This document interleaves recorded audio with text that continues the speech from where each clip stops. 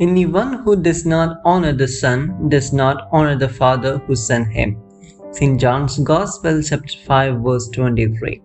Praise the Lord. Today we start our reflection from where we stopped yesterday. Today's text, St. John's Gospel, chapter 5, verses 19 to 23, is a just continuation of yesterday's text. In verse 17, we read, "My Father is still working and I also am working." Then what is the Son doing or working? It is being mentioned in very first sentence of today's text. That is, what Father doing, the Son is doing exact the same. For Son knows Father's acts, Father's will, or what Father wants from him. The very first act of the Father that we see in this scripture is creation. How did he do that? Through his words.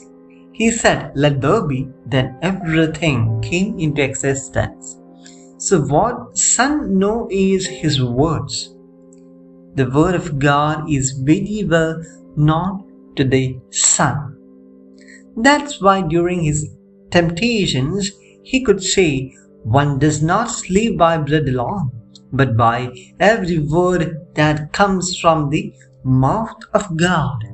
St. Matthew's Gospel, chapter 4, verse 4. How the Son knows the things? It is through Father's love. The main work Son does is giving life and the act of judge.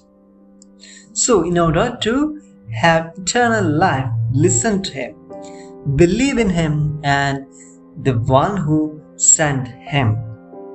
Honor the Son so that we may be honored by the Father as well.